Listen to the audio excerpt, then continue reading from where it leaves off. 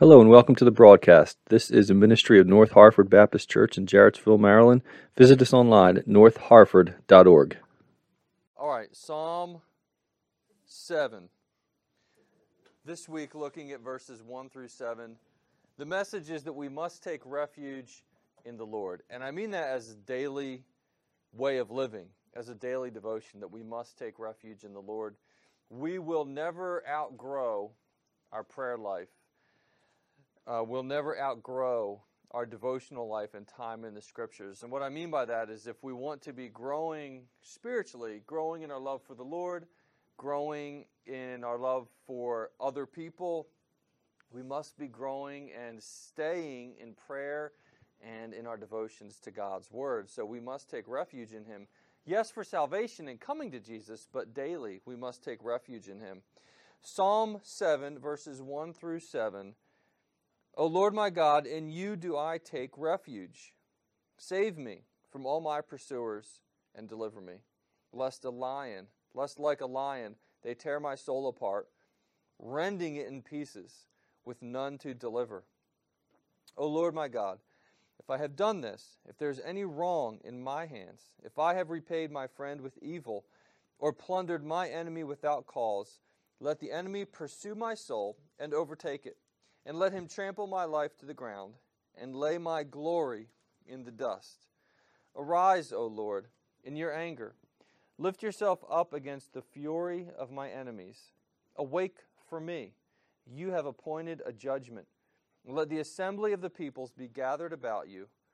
Over it return on high. If you remember from way back, we talked about three different angles of reading any psalm, or three different layers to reading any psalm. The first layer would be the original context, right? So, for example, if it was a psalm of David, which this is, you could read the psalm and try to think about what David was experiencing, what David was going through. What was that situation? That's one layer. Another layer is to apply the principles in the psalm to our own lives, which is the way I'm taking it tonight. Well, I've taken most of them that way. In these short devotionals, that's pretty much the best way to be helpful.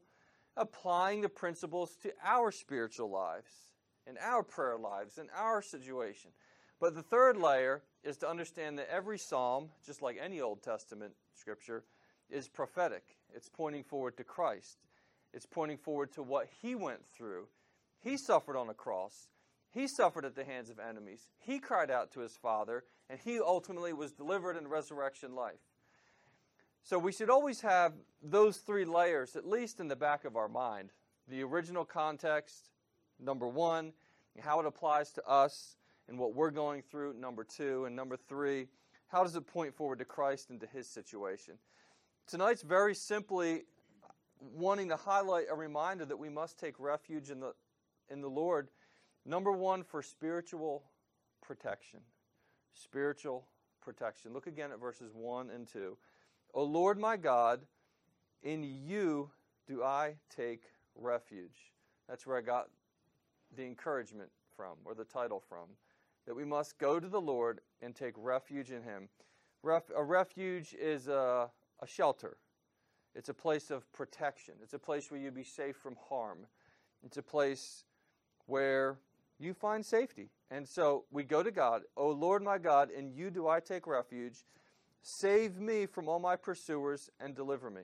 The two key words there is save and deliver. So going to God, taking refuge in God, and trusting in Him to do the work. Trusting in Him to save. Trusting in Him to deliver. Lest like a lion they tear my soul apart, rending it in pieces, with none to deliver. We do have spiritual enemies. There might be situations in your life where there are actual persecutors who hate you and who are against you. But even if that's not happening, we have spiritual enemies that we're fighting against. The devil and his temptations, our own sinful flesh that wage war against our soul. And we can't defeat those things on our own. We can't overcome temptation on our own power. We can't repent of sin on our own power. But we go to God for refuge, and He can help us. Also look on the same point, that we go to Him for spiritual protection. Look at verses 6 and 7. Very vivid in this way that he's calling God to rise up and do whatever's necessary in this situation, trusting that the Lord knows what's best. Verse 6, arise, O Lord, in your anger. Lift yourself against the fury of my enemies. Do you see what he's calling upon God to fight against his enemies for him? He's asking for God to step into the battle, for God to fight the battle. Awake for me. You have appointed a judgment. I love that phrase, awake for me. He's calling upon God to awake for him. And we should do that. We should call God. God wants us to do that, to call him to come to our aid. Let the assembly of the peoples be gathered about you. Over it, return on high. So we must go to God as our refuge. He is our refuge for spiritual protection. But secondly, and this is the final point for this devotion, as we go to him for spiritual protection, there must be a humble repentance in our hearts. Because there's never a day that goes by where we haven't sinned.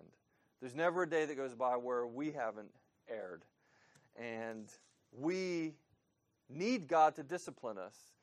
So look at verses 3 to 5. Right in the middle, right in the midst of this cry for refuge, for God to come and fight for him, he says, humbly and with a spirit of repentance, verse 3, O Lord my God, if I've done this, if there's any wrong in my hands, if I have repaid my friend with evil or plundered my enemy without cause, let the enemy pursue my soul and overtake it, and let him trample my life to the ground and lay my glory to the dust, which is just a figurative way of saying, let him kill me. Let my enemy win. So putting his life in the judgment of God, trusting the situation to God's judgment. God knows what is best. And if this is God's way of disciplining him, if this is God's chosen judgment for the situation, David says, I'm on board with that. I agree with that. So David understands that it's not just his enemies that are sinners. It's not just his enemies that deserve judgment. But David knows that he is a sinner and that he deserves judgment. Any good from God is because of God's grace, because of God's mercy, not because David thinks that he deserves it. So you know some of David's, at least the highlights of his horrible sins. But David understood the mercy of God. He understood that salvation was by grace through faith. And he understands in this situation that, yes, there are forces of evil against him, and he's crying out to God for help. God is his refuge, but he is not oblivious to his own sin. He is not oblivious that he needs to be a man of humble repentance. And so let that be our reminder as we take refuge in the Lord, daily going to him for spiritual help and spiritual protection and spiritual power. Let us be humble. Blessed are the poor in spirit. The kingdom of heaven is theirs.